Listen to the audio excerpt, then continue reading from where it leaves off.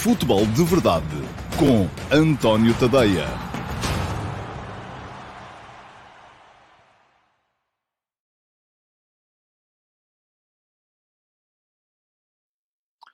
Ora então, olá, muito bom dia a todos e sejam muito bem-vindos à edição número 638 do Futebol de Verdade, edição para segunda-feira, dia 22 de agosto de 2022. Hoje vamos, como é natural, olhar com particular ênfase para o Futebol Porto Sporting de sábado à noite.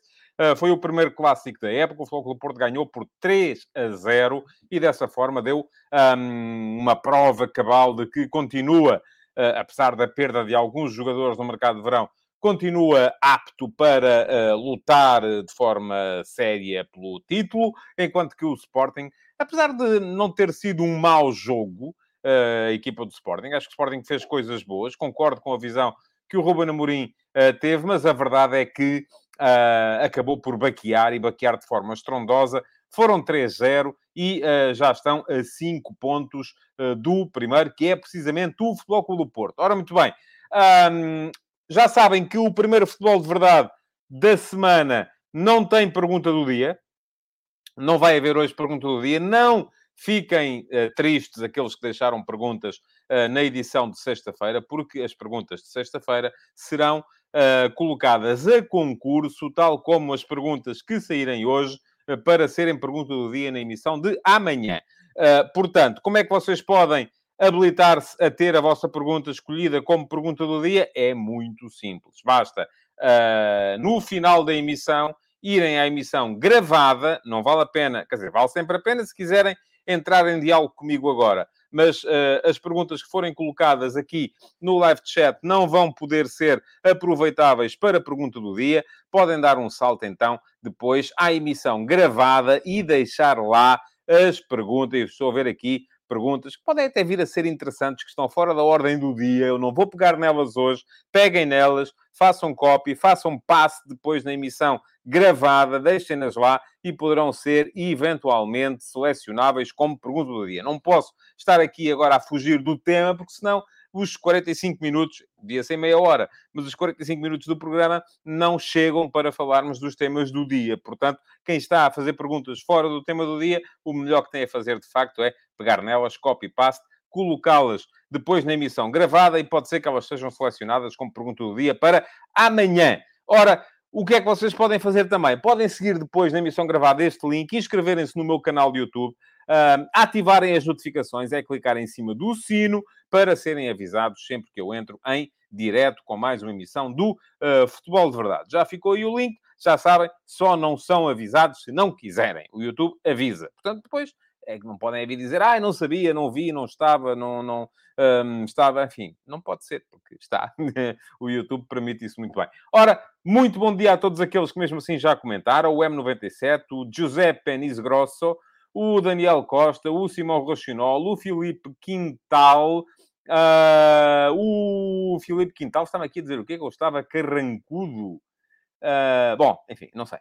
O Rui Pinto Silva, o Jaime Abreu, o Vansan Lima, o Daniel Correia, o Ricardo Campos, o Henrique, o Rui Pinto Silva, o João Pereira, o Marco Lopes, o Marco Almeida, o terceiro esquerdo Joca, o Rafael Mota, o Miguel Maia, o Hugo Miranda, Domingos Ulossa, Paulo Machado, Rodolfo Sazifredo, Emanuel Barlows, Pedro Queiroz, o Bruno Cunha, o Diogo Campos, o César Gonçalves, o Miguel Silva, o Vasco Batista, o Ricardo Costa, o Alcides Correia, o Ruben Pontes, o Jorge Gonçalves, o Francisco Correia, acho que está a repetir, não, era o Alcides, este é Francisco Correia, o Rias Rio, o César Nóbrega, o Ricardo Rafael, o Maio Yamta, o Mani Calavera, Filipe Monteiro, está de volta, olá, o Rui Paulo Vitorino, o Tiago Ferreira, o João Morgado Ferreira, o Guilherme Teixeira, o Fábio Amaral, o José Neto, o senhor Arsénio, o Francisco Ferreira, depois já começa a repetir,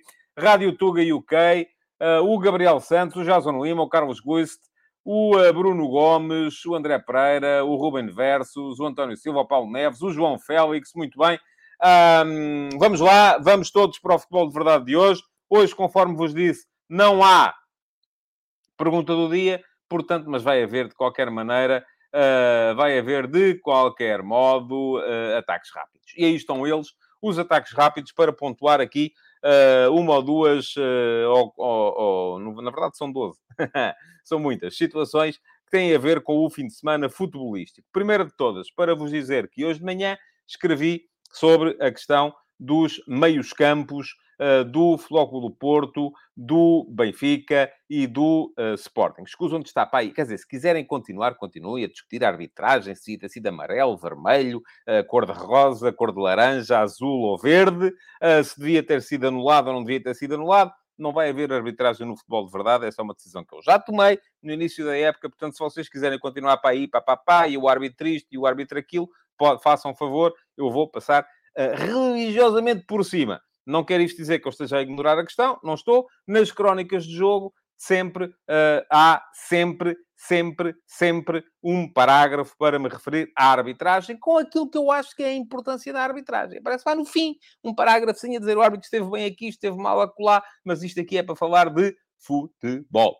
Não é de polémicas estéreis, de frames que devia ter sido amarelo, devia ter sido vermelho, azul, cor de rosa, cor de laranja ou castanho ou cor de burro quando foge. Não, aqui não há. Portanto, se quiserem continuar, força aí, hein? Isto até ajuda o algoritmo, mas vai ser religiosamente ignorado. Estava a dizer, escrevi hoje de manhã sobre o meio-campo dos três principais candidatos ao título. E diz-me aqui o Márcio Sousa que o Porto está a um zaracho de limpar tudo a nível interno. Eu não tenho necessariamente essa opinião, mas já lá vamos. Aquilo que significam, ou o que é que precisam uns e outros, o que é que não precisam uns e os outros, porque parece-me que há aqui muita situação ainda a ter em conta. Vou deixar-vos aqui o link para o texto, depois, se quiserem ler, vai ficar na emissão gravada, o link para o último passo de hoje sobre os meios-campos dos três grandes. E isto veio a propósito das declarações de Arne Slot, o treinador do Feyenoord, que já assumiu que o Fredrik Orsnes vem para o Benfica. Precisa o Benfica do Orsnes ao ponto de ter ou de ir investir, ao que parece, e segundo diz também o Slot, 15 milhões de euros no jogador. Eu acho que, e isto, atenção, acho que as coisas têm que ser vistas sempre de uma série de formas e temos que olhar para elas sempre sob pelo menos dois prismas, dois eixos. Um dos eixos tem a ver com qualidade, profundidade do plantel. O segundo eixo tem a ver com projeto e valorização dos jogadores. Isto são dois eixos separados. Depois, cada clube, consoante a sua política desportiva, pode governar-se de acordo, ou privilegiando mais um eixo ou privilegiando mais outro eixo. E mesmo dentro destes dois eixos há várias maneiras de ver a coisa. E vou explicar aqui muito brevemente, quem quiser mais profundidade, depois já ler o texto. Por exemplo, Benfica. Vamos olhar para a qualidade. Qualidade, o Roger Schmidt aparentemente não está convencido da qualidade de Florentino e Enzo Fernandes. Quer um jogador, eu acho que é para encostar o Florentino, quer um jogador mais físico. Um jogador capaz de encostar o Cardal de outra maneira. Pronto, ok. É a opinião dele, ele é que é o treinador, ele é que tem que decidir. E, portanto, em termos de qualidade, vi ali um upgrade vindo o Orsnes em vez do Florentino. Diz-me aqui o André Pereira, 15 milhões pelo norueguês, acho excessivo também. Tem o Florentino em boa forma e tapa dessa forma o Paulo Bernardo e outros jovens da formação. Já está a misturar os eixos, André. Mas sim, eles na realidade misturam-se. Agora, eu, para efeitos de análise, quero decompor e quero separá-los. Vamos lá ver. E depois há outra questão, que é profundidade. Ok, uma equipa não se faz só. Uma equipa joga com dois médios, mas não se faz só desses dois médios. E diz-me já aqui o Rafael Calçada, não vejo isso assim. Há 3 jogadores para rodarem, nenhum vai ser encostado. Certo? Não há 3. A questão é essa. Profundidade. O Benfica, neste momento, tem Florentino, Enzo Fernandes, Weigl, Maite, Paulo Bernardo e ainda vem o Orsnes. Portanto, passam a ser 6. Ou seja, há profundidade a mais. E diz-me assim, a mais não é um problema. O problema era se fosse a menos. Certo? Já lá vamos quando falarmos do Sporting. É um problema. E é um problema se quisermos olhar para aquilo que vão ser as relações dentro de um plantel, em que há jogadores que nem um minuto de campo vão ver. E isso, naturalmente, vai ser problemático, porque eles depois vão estar ali e tal, e não sei o quê, e isto custa-me e não jogo, e começam a criar mau ambiente, mau balneário, pode ser um problema. Mas pode ser um problema também no segundo eixo, que é o eixo, mas aqui, atenção, e diz-me aqui o Rodolfo Sesifredo, Maite e Weigl vão sair. Então, se saírem, muito bem. Para já ainda não saíram, ainda lá estão. Mas entramos aqui então no segundo eixo, que é o eixo do projeto e da valorização dos jogadores. Se Maite e Weigl não saírem, nem que seja por empréstimo, aqui não têm que ser vendidos, muito menos pelo valor que o Benfica pagou por eles. O Benfica tem ali empatados 26 milhões de euros. Pagou 20 milhões pelo Weigl há 2 anos e meio, pagou 6 milhões pelo Maite na época passada. Mas mesmo que saiam emprestados, então aí sim eles não vão desvalorizar, porque vão estar a jogar. O problema é se ficam no plantel. Se o Weigl, neste momento, o Benfica já tem dificuldade, e o Maite, em colocá-los pelo valor que pagou por eles, e eles estiveram a jogar, enfim, o Maite pouco, mas o Weigl esteve a jogar. Agora, imaginem que eles passam um ano encostados em que nem calçam, porque não contam para o treinador. Aí vão valer muito menos. E aquilo que eu chamo a relação entre o valor investido e a qualidade real, o valor real do plantel, passa a ser muito mais desfavorável. Portanto, tudo isto não pode ser visto só de acordo com um prisma. E pergunta-me o Carlos Guiço se o Benfica pode contratar primeiro sem vender sedentários. Não devia ser ao contrário. Carlos, não há mundos ideais. Isto deve ser, é assim... Por exemplo, o Sporting, e vamos com isto mudar o prisma, primeiro vendeu e agora é que aparentemente vai ter de contratar. E, entretanto, jogou no Porto e não tinha meio campo. Tinha 2 médios só. E isto é um problema. É. Porque vamos olhar outra vez para os mesmos eixos. Em termos de qualidade, eu acho que o Sporting geriu muito bem até esta questão. Mateus Nunes. Porquê? E explico. Porque trouxe o Ugarte ainda quando lá estava o Palhinha. O Ugarte fez um ano com o Palhinha e ao fim do ano está apto para calçar as botas do Palhinha. E trouxe agora o Morita enquanto ainda lá estava o Mateus Nunes. E a ideia, do meu ponto de vista, pelo menos, era que no verão que vem, ou em janeiro, na pior das hipóteses, o Morita calçasse as botas do Mateus Nunes. E aí já haveria alguém, já haveria outra vez Bragança, e portanto estava tudo mais ou menos controlado. E há esta questão também, que diz aqui o Rui Paulo Vitorino, o Benfica tem muita matéria na academia e, pelos vistos, não estão a apostar como diziam. Também há essa questão, é que fica mais difícil para o Paulo Bernardo, fica mais difícil para o Martim Neto, e já nem vou falar do Tarapte, mas ok. E está-me aqui o Jason Lima a lembrar, e o Tarapte, sim, já nem vou falar do Tarapte.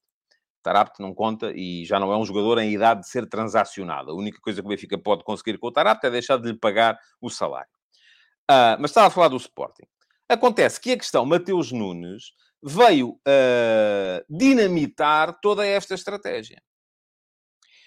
E veio dinamitar a estratégia. O Sporting perde um bocadinho em termos de qualidade, porque eu acho que já ia haver jogos. O Sporting tinha 3 médios, 4 contando o Bragança, mas o Bragança está lesionado a longo prazo. Tinha 3 médios para 2 posições. Eles iam jogar todos. Neste momento só tem 2. Portanto, em termos de qualidade, perde um bocadinho, porque eu acho que o Mateus Nunes ainda assim era o mais credenciado de todos. Mas, sobretudo, perde em termos de profundidade. Porquê? Porque além destes 2 jogadores, não há mais ninguém. E dizem-me, e já disse isto aqui no outro dia, e tal, há o Mateus Fernandes, há o Renato Veiga, há o Dário Essugo, enfim, há uma série de miúdos. Mas o terceiro e o quarto médios do Rubem Amorim, nos anos em que passou no Sporting, era sempre alguém que tinha pelo menos um ano de experiência a jogar numa equipa sénior.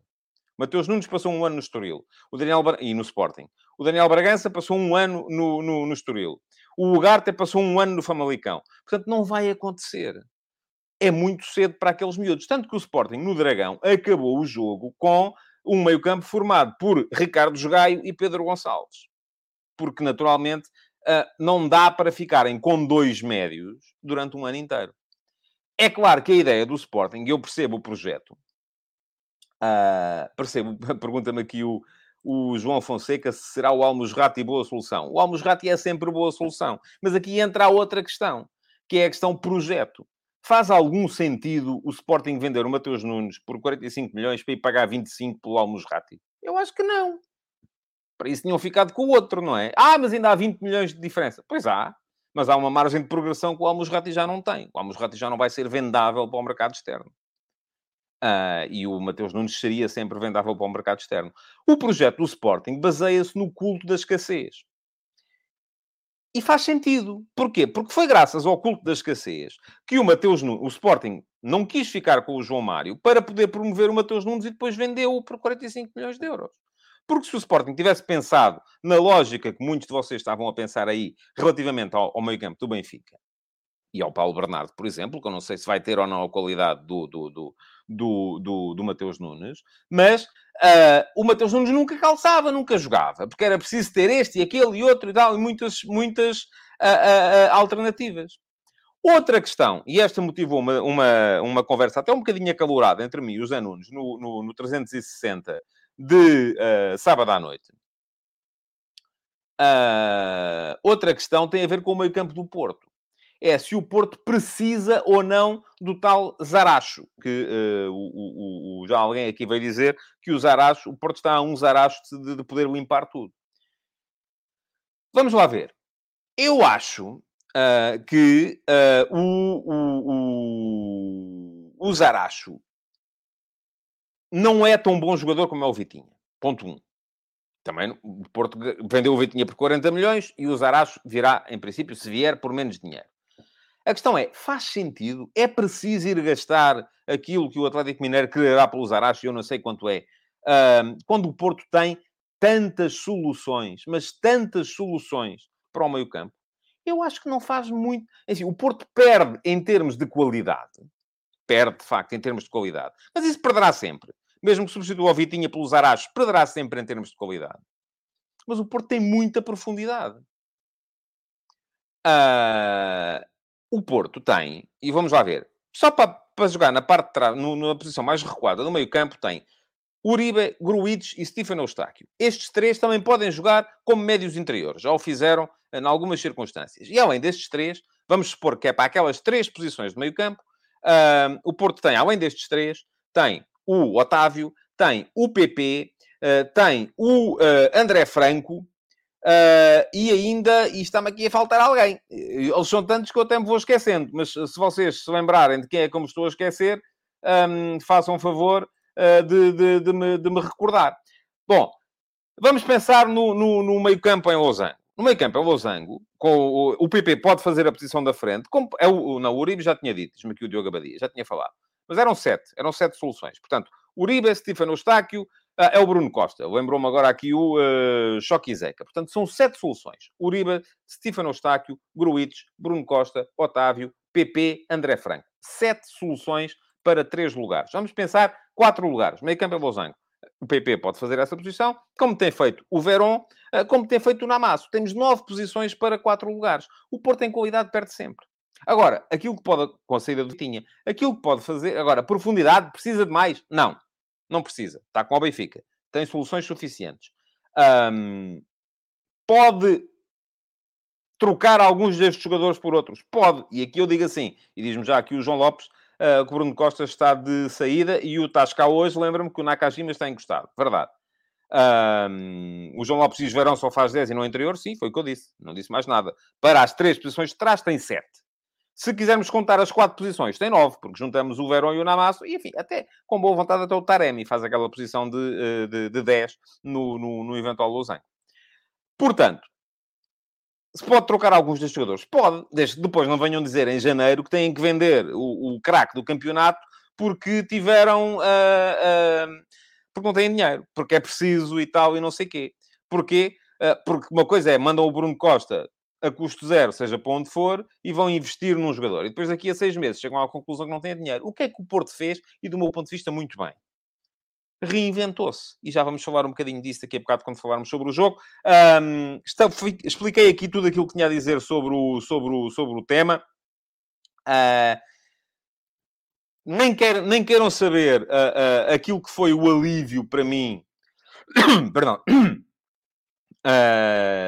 o alívio que foi para mim não ter que ligar tanto às redes sociais, porque hoje, de repente, hoje de manhã, dei um salto ao Facebook e ao Twitter e está, a maior parte das pessoas não leu sequer o texto. A maior parte das pessoas leu aquelas 3 linhas de lançamento e comenta com base naquelas 3 linhas de lançamento. E eu depois tenho que estar a explicar. Têm que ler o texto, têm que ir lá ver, porque se não virem não percebem o que eu estou a dizer e tal, e não sei o quê. Mas as pessoas não querem saber disso para nada e por isso mesmo nem querem saber o alívio que foi para mim poder ligar cada vez menos às redes sociais. Vejam lá que eu ontem acabei de escrever a crónica do Porto Sporting, eram 4 da tarde, e desliguei. Desliguei. Até me esqueci de fazer partilhas nas redes sociais de uma série de coisas, porque nem sequer lá fui. Desliguei das redes sociais. O F80 de ontem eu só fui partilhado hoje de manhã, porque ontem esqueci-me. E isto é permitido porquê? Porque, de repente, hoje de manhã fui ver e deixem-me lá agradecer-vos a todos. Já somos 3.244 subscritores gratuitos do meu Substack. E assim, as pessoas recebem os textos no e-mail. Eu não tenho que me preocupar com as redes sociais para divulgar, porque já sei que os textos chegarão a quem quer verdadeiramente ler e não só criar barulho através de comentários e buzz nas redes sociais. Quem quer verdadeiramente ler, recebe o texto. Portanto, a única coisa que tem que fazer é, muito simples, é seguir este link, subscrever, nem que seja a versão gratuita. Se a versão gratuita recebem pelo menos o último passo, na versão premium, que pagam 5 € por mês, recebem muito mais coisas, nomeadamente as crónicas de jogo, a série F80 e muitos outros textos. E, além disso, como diz aqui o Vasco Batista, agora nem é preciso ler, basta ouvir, porque também têm direito aos áudios dos textos no meu canal de Telegram. E, a propósito, vamos ter esta semana, não está esquecido, mais um debate no Discord, ainda não defini o dia, mas à partida queria que fosse muito em cima do sorteio da Liga dos Campeões. Vamos a ver. Amanhã conto dizer-vos exatamente quando é que vai ser o debate, o Futebol de Verdade VIP desta semana, para os meus subscritores premium no Discord. Muito bem, vamos seguir em frente para mais ataques rápidos, estes mais rápidos ainda. Parabéns ao Benfica pela vitória na Taça Intercontinental de Sub-20. Há muito talento nesta geração. Mais uma razão para todos nós acharmos que é preciso também... Não vou defender aqui o culto da escassez, porque, enfim, o Benfica terá outros meios financeiros e não precisará, se calhar, enfim, de tantas questões relacionadas com a necessidade de promover os miúdos, mas há muito talento nesta equipa e faz-me um bocado de confusão como é que o Benfica e até mesmo o Flóculo do Porto vão ganhando os campeonatos de sub-19 e têm equipas B muito lá em cima, mas depois os jogadores não chegam ou dificilmente chegam às equipas principais. Isso faz-me um bocado de confusão. O Benfica seguiu em frente também na Liga dos Campeões Feminina, 2-1 ao Twente, parabéns. Grande Sporting Clube Braga ontem, 5-0 ao Marítimo. O Braga está uma máquina de futebol ofensivo. Está a começar a ser muito interessante ver este Braga jogar. Na inversa, um problema para o Marítimo. Já é a segunda chapa 5 que apanha e estou a ver o Vasco Seabra já a deitar a toalha ao chão. Pergunta-me o Nuno Ferreira como faço para seguir no Telegram. O Telegram é exclusivo para subscritores premium do Substack. Portanto, não sei se o Nuno é subscritor premium. Se é, qualquer texto que recebe tem lá um link, convite para aceder ao Telegram. Se não é, enfim, é seguir o link para ser subscritor premium e depois, a partir daí, tornar-se também membro da comunidade que está no Telegram.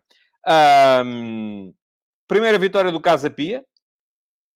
Casa Pia, isto foi muito festejado ou celebrado, ou, enfim, pelo menos marcado, porque o Casa Pia só tinha obtido uma vitória na outra participação que teve na Liga, nos anos 30, portanto, ganhou ao Boa Vista.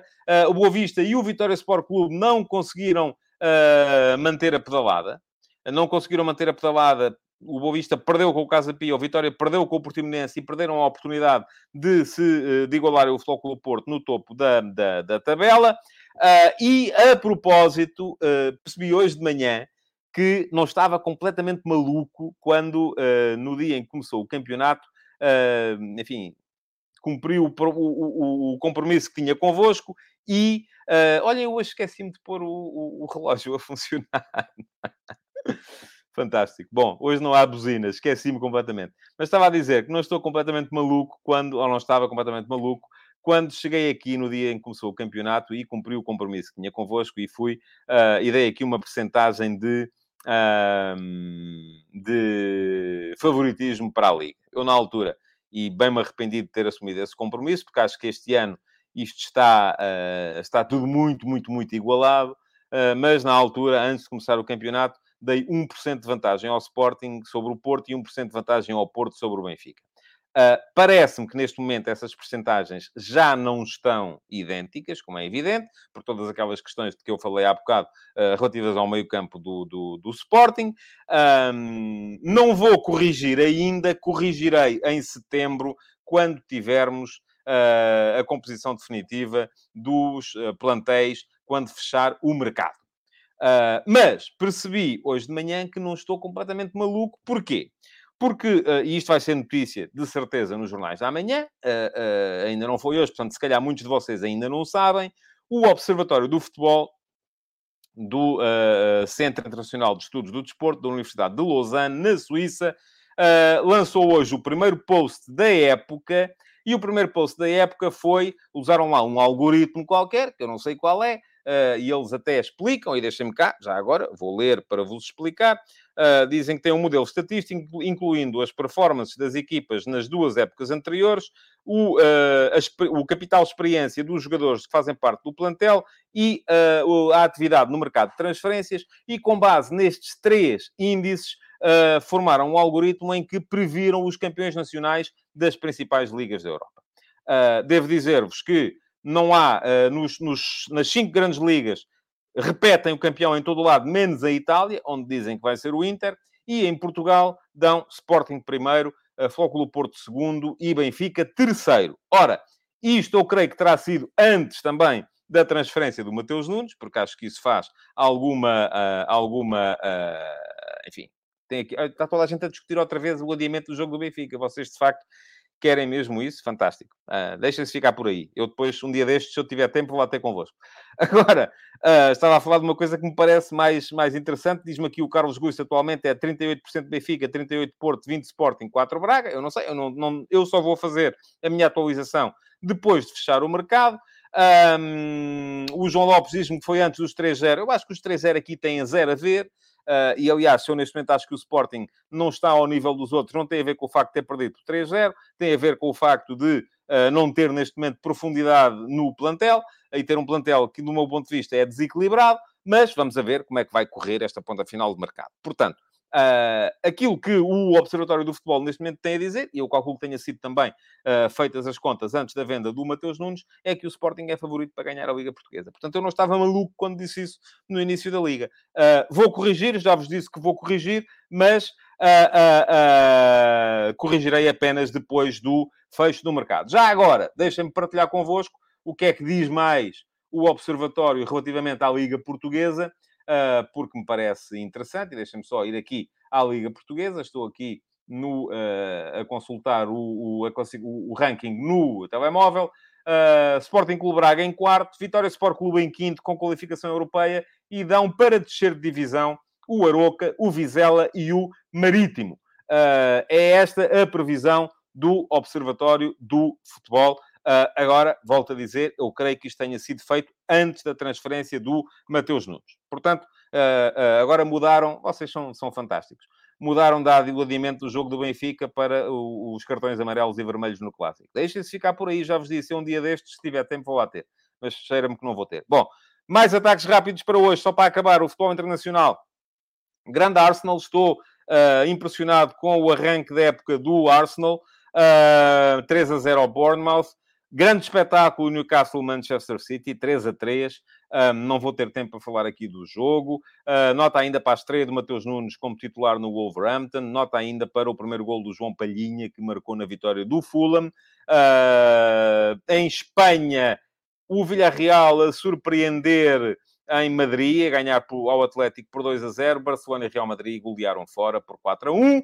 Em França, há esse 7-1 do Paris Saint-Germain ao Lille. Aquilo, quando eles falam uns com os outros, aquilo funciona às mil maravilhas. Portanto, parece-me que faz todo o sentido. Agora, 7-1 ao Lille, fora de casa, enfim, é obra. Ainda, além disso, nota para a consumação da transferência do Casemiro para o Manchester United. É muito dinheiro para o jogador que é. Vamos a ver como é que aquilo vai funcionar, se é o jogador que o Man United precisa, se é aquilo que o Casemiro também precisa, porque o Casemiro estava num clube em que provavelmente ia lutar pelas Champions, em que provavelmente ia ser campeão espanhol, diz o Observatório do Futebol que sim, e vai-se meter naquela confusão, porque vai ganhar mais dinheiro, obviamente. Faz todo o sentido também, desse ponto de vista. Não sei se o Casemiro precisa assim tanto, ou precisava assim tanto de ganhar mais dinheiro. Mas pronto, vamos a ver. Além disso, hoje há Roma-Cremonese. Vamos a ver como é que corre a Roma. E há esse extraordinário Manchester United-Liverpool. Duas equipas que começaram a época meio que em crise. Vamos a ver como é que vai correr-lhes. E com isto tudo, vamos entrar no Porto Sporting. Volto a dizer, quem quiser ler sobre o tema e, enfim, não vou ser parcial, mas eu acho que vale a pena.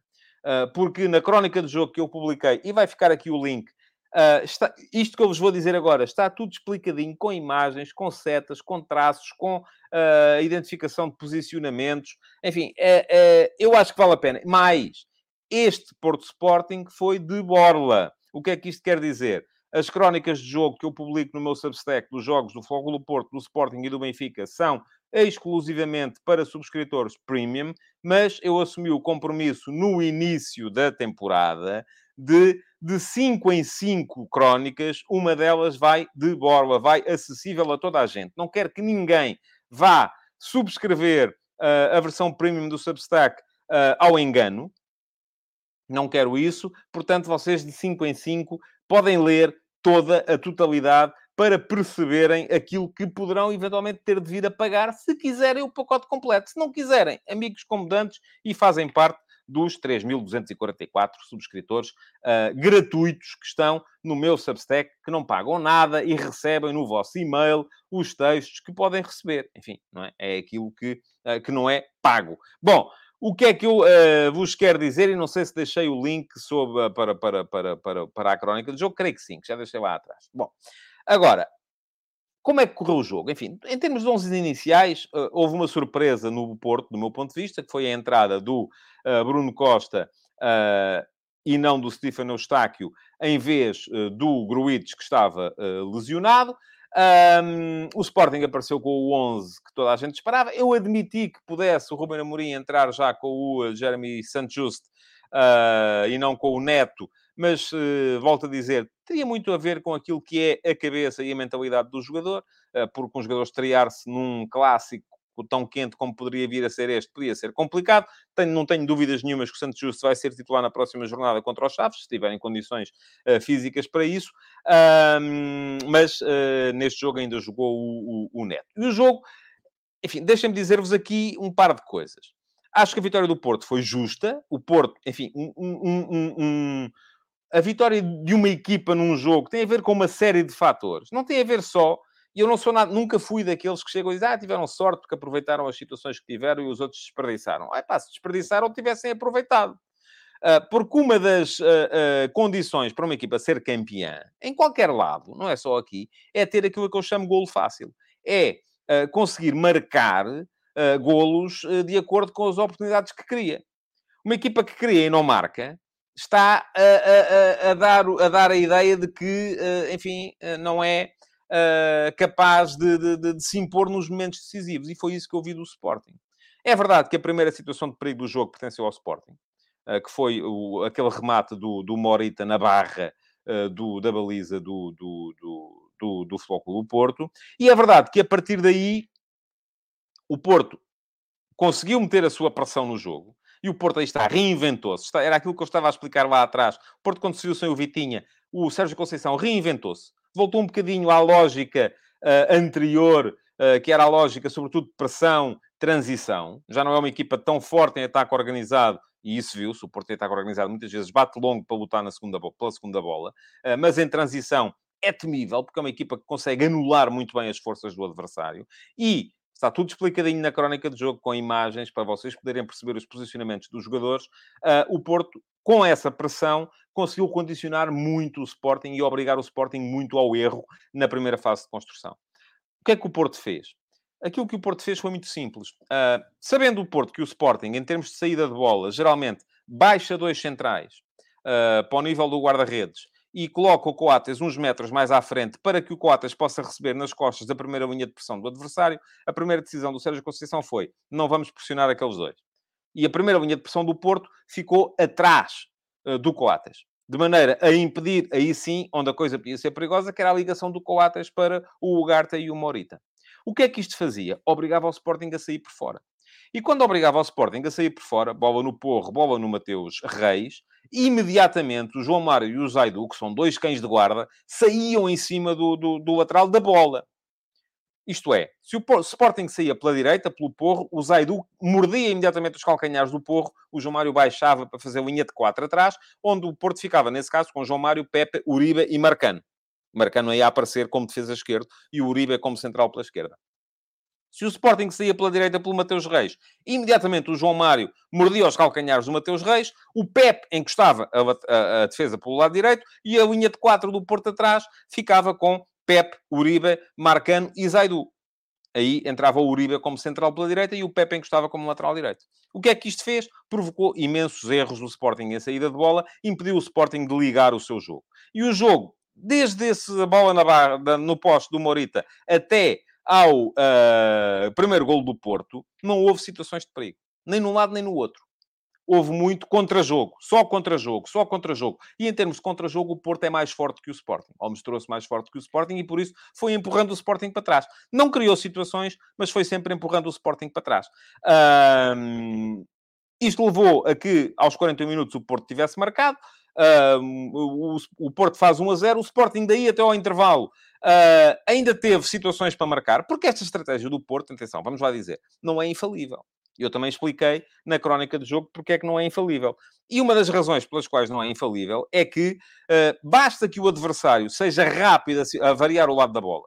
Se o Sporting varia o lado da bola da direita para a esquerda, vai apanhar sempre o lateral do outro lado a meio caminho entre esta missão dupla de fazer lateral na linha de 4 atrás ou pressionar a saída de bola pelo lateral contrário na frente. Ou mais, se o Sporting consegue meter uma ligação interior, e aconteceu uma ou duas vezes, o Sporting conseguia partir em vantagem numérica para as últimas, para o meio campo adversário. Isto aconteceu uma ou duas vezes, e aconteceu, por exemplo, o lance do Trincão, que dá a grande defesa do Diogo Costa na primeira parte, nasce precisamente de uma vez, de uma rara ocasião em que o Sporting conseguiu circular rápido da direita para a esquerda e o Mateus Reis conseguiu fazer a ligação com o Pedro Gonçalves na frente. Da mesma forma que houve mais lances em que, conseguindo ligar por dentro, o Sporting criou perigo. Por isso é que nós tivemos esta ideia de que o Sporting criou lances de perigo, mas o Porto esteve por cima no jogo. Porque eram raras as vezes em que o Sporting saía. Quando saía, criava perigo, mas poucas vezes saía, porque o Porto quase sempre matava a nascença.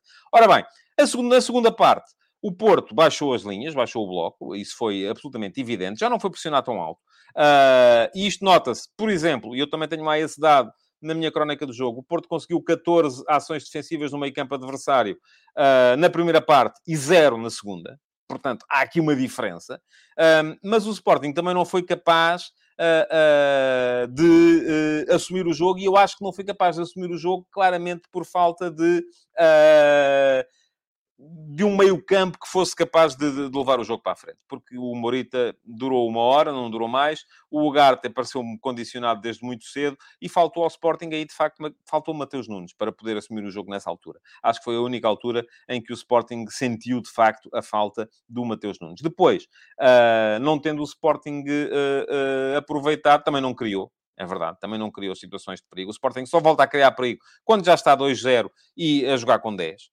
No lance da primeira grande penalidade, que é convertida pelo Uribe. Depois, o Fatau ainda conseguiu isolar-se na cara do Diogo Costa, mas voltou a falhar. E o Porto ainda chega ao 3-0, fez o 4-0. Se quiserem saber o que é que eu acho sobre os lances de arbitragem, já sabem, hoje até é de borla, portanto não têm que pagar. Está lá o parágrafo final na crónica e não vou perder aqui tempo a falar de questões de arbitragem, como não vou perder nunca. Portanto, já sabem, hoje, volto a dizer, até é de borla. A crónica do jogo do Porto Sporting é para todos. Premium e gratuitos. Portanto, se querem saber o que eu penso da arbitragem, é darem lá um salto. Aqui é para falar de bola. E a falar de bola, para dizer que, para mim, o homem do jogo é o Diogo Costa, porque tem 3 defesas fundamentais, 2 delas de grande nível técnico. A outra, enfim, acho que foi o Fatal que não foi, suficientemente eficaz. Pergunta-me o Tomás Fonseca, onde posso ver a crónica? Ó Tomás, vou ajudá-lo. Está aqui a passar. tadeia.substack.com. Já deixei na emissão gravada, vai ficar lá o link. Depois até pode clicar e ir para lá diretamente. Mas eu hoje até me esqueci de pôr aqui a passar em rodapé o endereço do meu Substack. O futebol de verdade, é bom que vocês também, que estão sempre por aqui, percebam. O futebol de verdade para mim é um entretém. O meu trabalho é aqui, é em tadeia.substack.com. É aqui que eu faço enfim, que escrevo todos os dias. Há vários conteúdos, há opinião, há análise, há crónicas de jogo, há reportagem, há de tudo e mais alguma coisa em um par de botas. Portanto, é darem lá um salto, subscrevam, nem que seja a versão gratuita. Bom, estava a dizer, para mim, no homem do jogo, o Diogo Costa. Muito bem no jogo também o PP. Muito bem no jogo também os dois laterais do Porto. Entrou muito bem o Galeno. Quanto ao Sporting, acho que alguns jogadores salvaram-se do naufrágio. Não gostei do Adam. Acho que o Adam está condicionado ainda por causa da lesão. Pareceu-me lento a sair dos postos. E acho que ele tem culpa no primeiro golo, porque aí é entre ele e o Neto. E no terceiro, no segundo penalti, terceiro golo, portanto, ele sai tarde e acaba por sair tarde e derrubar o Galeno. Portanto, não gostei do Adam, mas acho que ainda assim salvaram-se do descalabro o Morita, que fez uma boa primeira parte, o Pedro Gonçalves, o Edwards. Acho que não estiveram mal, tal como acho que não estiveram mal o Coates e o Gonçalo Inácio. O Ugarte, mais ou menos. Os laterais, enfim, melhor o Mateus Reis do que o Porro. Jogo desastroso do Porro também. Mas, agora, é preciso percebermos uma coisa.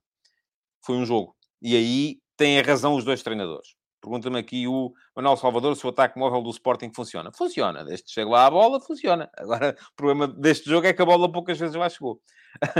E, bom, e a dizer, foi um jogo. Os dois treinadores estiveram muito bem na forma como analisaram isso. O Flóculo do Porto, neste momento, segue na frente do campeonato com 3 jogos, 9 pontos. Mas, enfim, em Vizela, por exemplo, não esteve bem.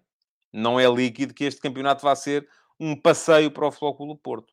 O Sporting só tem 4 pontos, tem 6 golos sofridos em 3 jogos, precisa urgentemente de um médio. Já vi que há aqui muita gente a dizer que é preciso um ponta de lança. Não é preciso ponta de lança nenhum. Esqueçam lá isso, porque o Ruben Amorim não vai jogar com ponta de lança nenhum.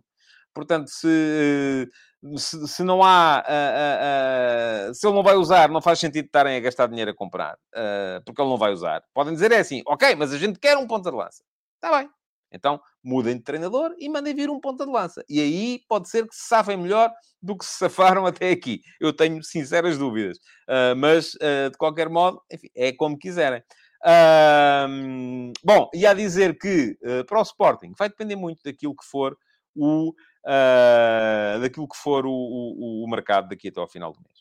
Vou dizer aqui muito claramente, se o Sporting não for buscar mais um médio, nem tem que ser para titular, mas tem que ser um jogador com capacidade para entrar e jogar e para rodar. O Jesus apelida-nos. Diz, como assim não vai usar? Então, e o Paulinho? Sim, mas o ponta de lança que vai usar é na lógica do Paulinho. É um jogador que depois vocês vêm cá dizer que não marca golos, que não é um homem da área, que está sempre a sair. Sim, é isso que ele quer. O próprio Sérgio Conceição disse antes do jogo, e bem, que com o Paulinho e o ataque móvel as coisas não mudam muito. As coisas são para... Enfim, o ponta de lança do Sporting é para participar, é para estar ali e ligar jogo. É para isso que ele lá está. Enfim, diz-me aqui o Sérgio Gonçalves, que é o Robertone. Também acho que não é o Robertone. O Robertone não. É muito caro para aquilo que vale. É a minha opinião. Mas, enfim, se for para satisfazer a agenda dos empresários, então há de vir o Robertone e o Almusrati, ainda por cima. O Carlos Guiço fala-me aqui no Fran Navarro. O Fran Navarro é um jogador que funciona na lógica do Paulinho. Mas agora é assim. Ok, o Paulinho precisa de um substituto. Precisa. Mas quanto é que é para gastar num jogador para ser suplente do Paulinho? Não é? Ou para alternar com o Paulinho. Então o Sporting não vendeu o Mateus Nunes porque estava aflito e não tinha dinheiro? Eu acho que neste momento a vir um jogador tem que ser claramente um médio. Esqueçam lá o ponta de lança. Se houver dinheiro para 2, pode vir o ponta de lança, mas o Sporting está a trabalhar, tal como o Porto se reinventou para poder viver sem o Vitinha, sem o poder criativo do Vitinha, o Sporting está a reinventar-se para jogar sem ponta de lança. Ou para jogar com um jogador a funcionar como referência central que seja mais móvel, como é o Paulinho, e como foi o Edwards, como é o Pedro Gonçalves, e como pode ser qualquer outro. Bom, estamos a chegar ao final. Quero lembrar-vos que... bom, aqui o João Alves fala no André Almeida. Sim, eventualmente o André Almeida. Parece-me que não é uma má opção. E pode ser um jogador que funciona. Agora, também depende daquilo que custar. Tem que ser alguém, para o meio campo do Sporting, tem que ser alguém que não tem necessariamente que ser titular. Eu acho que os titulares podem ser o Ugarte e Morita, titulares preferenciais. Mas tem que ser alguém que chegue e que seja capaz de jogar ao nível de jogos que jogaram os jogadores que estiveram nas temporadas anteriores. E o terceiro médio do Sporting de Ruben Amorim geralmente faz sempre pelo menos 35, 38 jogos. Ora, nenhum dos miúdos que lá estão neste momento tem capacidade para isso. Pergunta-me o Pedro Castela se eu concordo que não seja preciso um ponto de lança matador para usar em certas ocasiões. Ó Pedro, sim, mas quanto é que custa, não é? É que vocês estão a esquecer-se aqui de o Sporting que estava bem, como estava, e vendeu o Mateus Nunes porque não tinha dinheiro. Agora você quer um ponta de lança matador para resolver e vai gastar. E quanto é que isso custa? Custa 15 milhões de euros. Então vai-se gastar o dinheiro que não havia. Para isso valia mais ter ficado com os outros, não é? Nesse caso só estão a fazer o jogo dos empresários. O Tomás Fonseca pergunta pelo Pote. Não sei se está a perguntar relativamente ao meio-campo ou ao ataque. Ao meio-campo já disse, acho que é um erro. Para o ataque, enfim... pode ser o jogador central no ataque, sim, pode, com certeza. Muito bem, mais coisas. Bom, enfim, não há muito mais. Há muitos comentários, mas são um bocadinho ao lado. Diz aqui, este aqui tem graça, diz o Henrique, se o Sporting quiser o Maite, o negócio também se faz. Não creio que o Sporting queira o Maite. E o Rodrigo Alves diz, volta a base Dost. Pois, com o base Dost, o Sporting fartou-se de ganhar campeonatos. Essa é logo a primeira coisa. Ele marcava... É um bocadinho o paradoxo de Cristiano Ronaldo, que é... Ele marca muitos golos, mas a equipa não ganha. Não é? O Base Dost era a mesma coisa. Marcava muitos golos, mas ganhou quantos campeonatos, Rodrigo? Com ele lá? Eu acho que foi entre 0 e 0. Portanto, estamos nessa base. Se o treinador quer jogar assim... Epá, eu acho que vocês só têm que pensar em uma de duas coisas. Ou trocam de treinador, ou jogam como ele, ou o Sporting joga como ele quer. Não é? Porque aqui não há maneira de fazer a coisa de outra forma. Diz o Vasco Batista que o Amorim disse que o pode pedir para o meio campo ao Vasco. E foi. Não há outro, não é? O Sporting acabou o jogo no Porto com o meio campo formado por Ricardo Jogá e Pedro Gonçalves.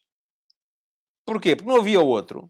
E se o Vasco lá tivesse, se calhar, você ainda joga ao fim de semana, ainda lhe tocava assim. Agora, a mim não, que eu já não jogo a bola há muito tempo. Mas, e eu não estava lá. Mas, agora a questão, obviamente, se não há outro, pode ir. Agora, se faz sentido, não. E já lhe expliquei isto aqui. Então, o melhor goleador do Sporting é o jogador que se vai afastar da baliza? Faz algum sentido isso na sua maneira de pensar? Rui Pedro, neste sistema não faria sentido manter o TT? Acho que sim. Embora o tempo não anda para trás. O TT foi dispensado na altura em que havia Sarabia e ele não estava a jogar. Foi dispensado, não foi emprestado. Não havia, em que havia Sarabia, em que havia mais uma série em que era preciso encaixar o Edwards para vir a fazer o lugar do Sarabia. São jogadores diferentes. Portanto, estamos... E diz aqui o Paulo Clemente que o Slimani é que rendia. Eu acho que o Paulo está a ironizar. O Rui Paulo Vitorino fala no Chermid e no Ruben Ribeiro. Rui Paulo, e se esforçar bem, ainda vai lá encontrar mais aos juvenis e aos iniciados. Agora, para já não estão preparados, não é? É preciso esperar. É preciso esperar e dar tempo. Portanto, eu acho que isto vai ser preciso, de facto, tempo. E agora temos que chegar ao fim. Quero lembrar-vos que continua a série F80 no meu Substack. Ontem saiu, e eu até me esqueci de partilhar, tal como disse nas redes sociais, o Benji. Fica aqui o link. O Benji é um jogador que faz parte do meu imaginário. Enfim, tem aquela questão, aquele famoso diálogo que está lá contado entre o José Luís, um espanhol que jogava no Varzim, e o Joaquim Meirinho, treinador desse Varzim, em que o José Luís se queixava porque não jogava, e o Meirinho lhe dizia: "Epá, mas tu, a tua hora vai chegar, porque tu és o melhor guarda-redes da Europa." E o pobre do espanhol ficou ainda pior e perguntou-lhe: "Então, mas se eu sou o melhor da Europa, porque é que não jogo?" Ele diz: "Ah, pá, porque o Benja é o melhor do mundo." Pronto, essa história está lá contada. Como está toda a carreira do Benja, foi um guarda-redes que fez carreira, sobretudo no Varzim e no Farense. Passou também na primeira divisão pela São Joanense. Jogou no Benfica. Chegou a ser campeão nacional no Benfica, mas era, pá, aí o quarto guarda-redes dessa equipa do Benfica. Jogou depois Jogou não, passou no Portimonense, mas já não chegou a jogar. Está lá contada toda a história da carreira do Benja no meu Substack. Além disso, no fim de semana, saíram ainda mais 2 episódios da F80. Saiu o Monteiro da Costa, histórico campeão do Futebol Clube do Porto, no sábado.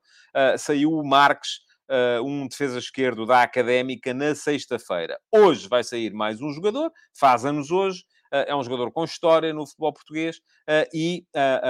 Vai sair às 3 da tarde em mais um episódio do F80. Para já, resta-me agradecer-vos por terem estado aí. Deixem like, subscrevam, inscrevam-se no canal e voltem amanhã, então, para mais uma edição do Futebol de Verdade. Muito obrigado e até amanhã. Futebol de Verdade, em direto de segunda a sexta-feira, às 12h30.